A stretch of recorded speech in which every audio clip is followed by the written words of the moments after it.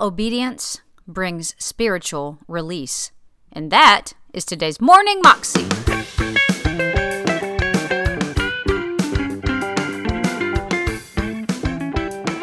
Welcome to the Morning Moxie Show. I am your host, Alicia Sharp, and today we have Jentzen Franklin.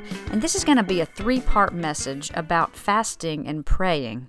I know a lot of times when I fast and pray, and when I just pray, I don't always think that anything is happening. I just kind of go and talk to God, and I hope that maybe my prayers are getting heard.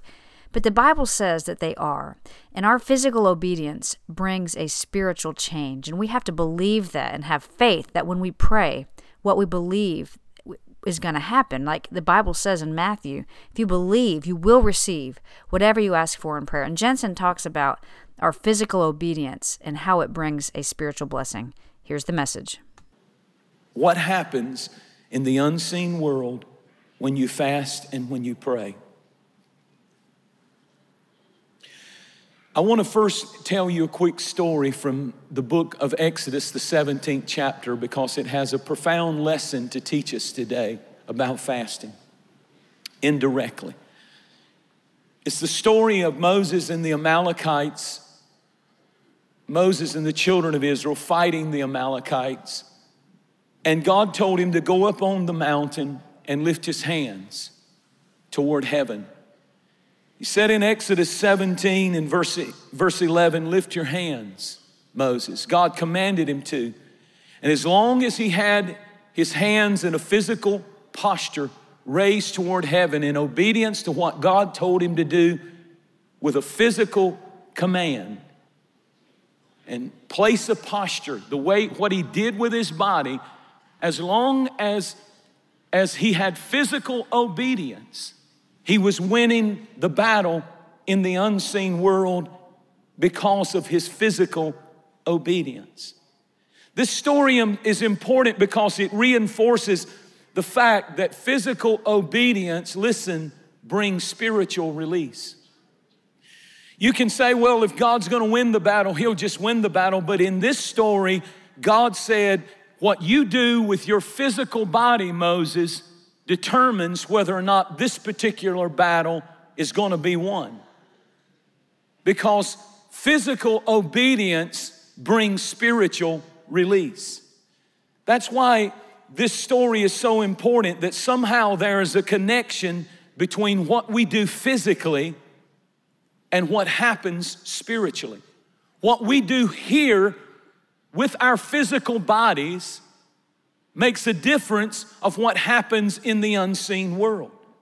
Angels were released into that battle when he raised his hands physically. If his hands started coming down, because God told him to do it. And if his hands started coming down, then the angels would withdraw and the enemy would begin to defeat. Hebrews chapter 1 says that angels are sent out to render services on behalf of those who inherit salvation.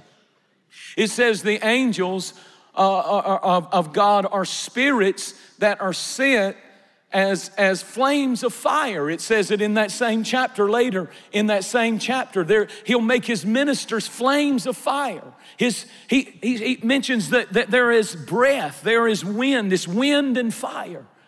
That's what angels are like. And he said, I'll release those angels and they will be dispatched into the situation. So get it now. Here's the point. Hands are raised.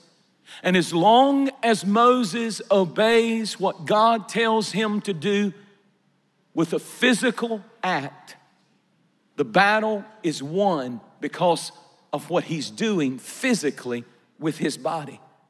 If his hands go down, then he begins to lose the battle. You see, the Bible said, lift up your hands without wrath or doubting.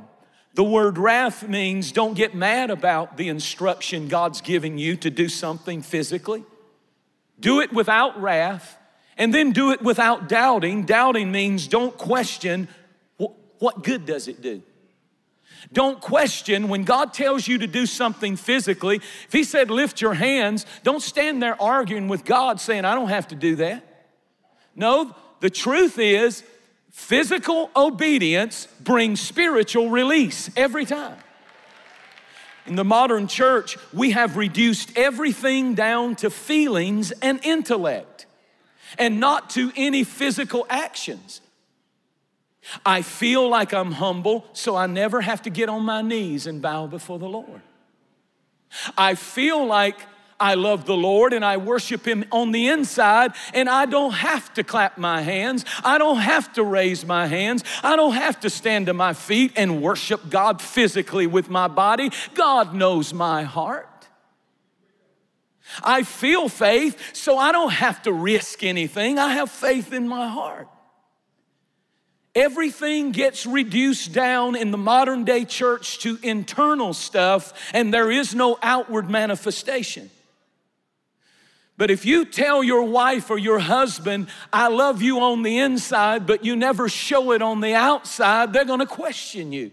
And God says, sometimes I demand of my people a physical act of obedience before I release spiritual reward. And fasting is one of those acts of obedience. There are times when God requires of all of us a physical action. A physical action.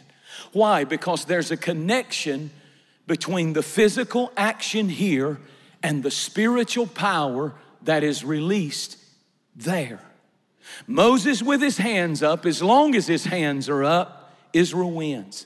Physical obedience releases spiritual power, favor, help, protection, healing, miracles, blessing. I want you to understand that it's foolish to worship angels, no doubt about it. We don't go around amazed and looking for weird angels. It's foolish to worship angels. The Bible's clear on that, but it's equally foolish to ignore them. They're in this book, therefore they are real. And when you begin to fast and pray, you release God's supernatural power and forces of heaven. I'm gonna show you this right out of the Bible in just a moment. I want you to think with me for just a moment. Some people are always worried. I hear this little saying, higher levels, higher devils. And that's a good saying, and I get it, that the higher you go up in God, the more the devil fights you. But it's almost, that statement almost glorifies the devil to me. Higher levels, higher devils. It almost says, I don't want to go too high, because then the devil will know who I am and really attack me. Let me help you with that. He already knows who you are. And who is protected more on a battlefield?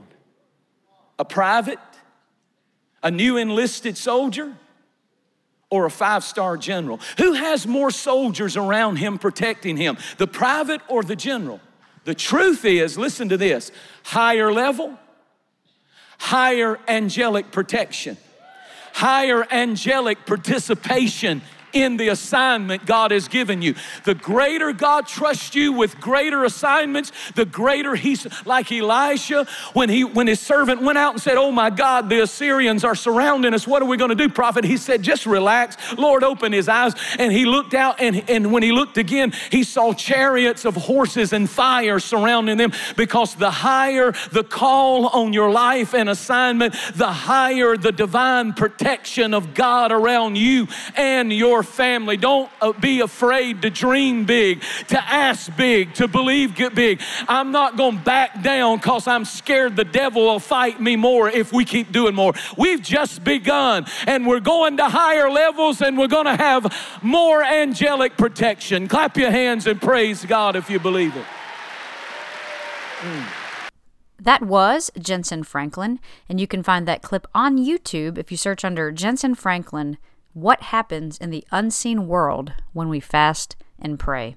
You can find out more information about him at his ministry website, jentzenfranklin.org. That is all I have for you today. I hope you have an amazing day today, and I'll see you again tomorrow. God bless.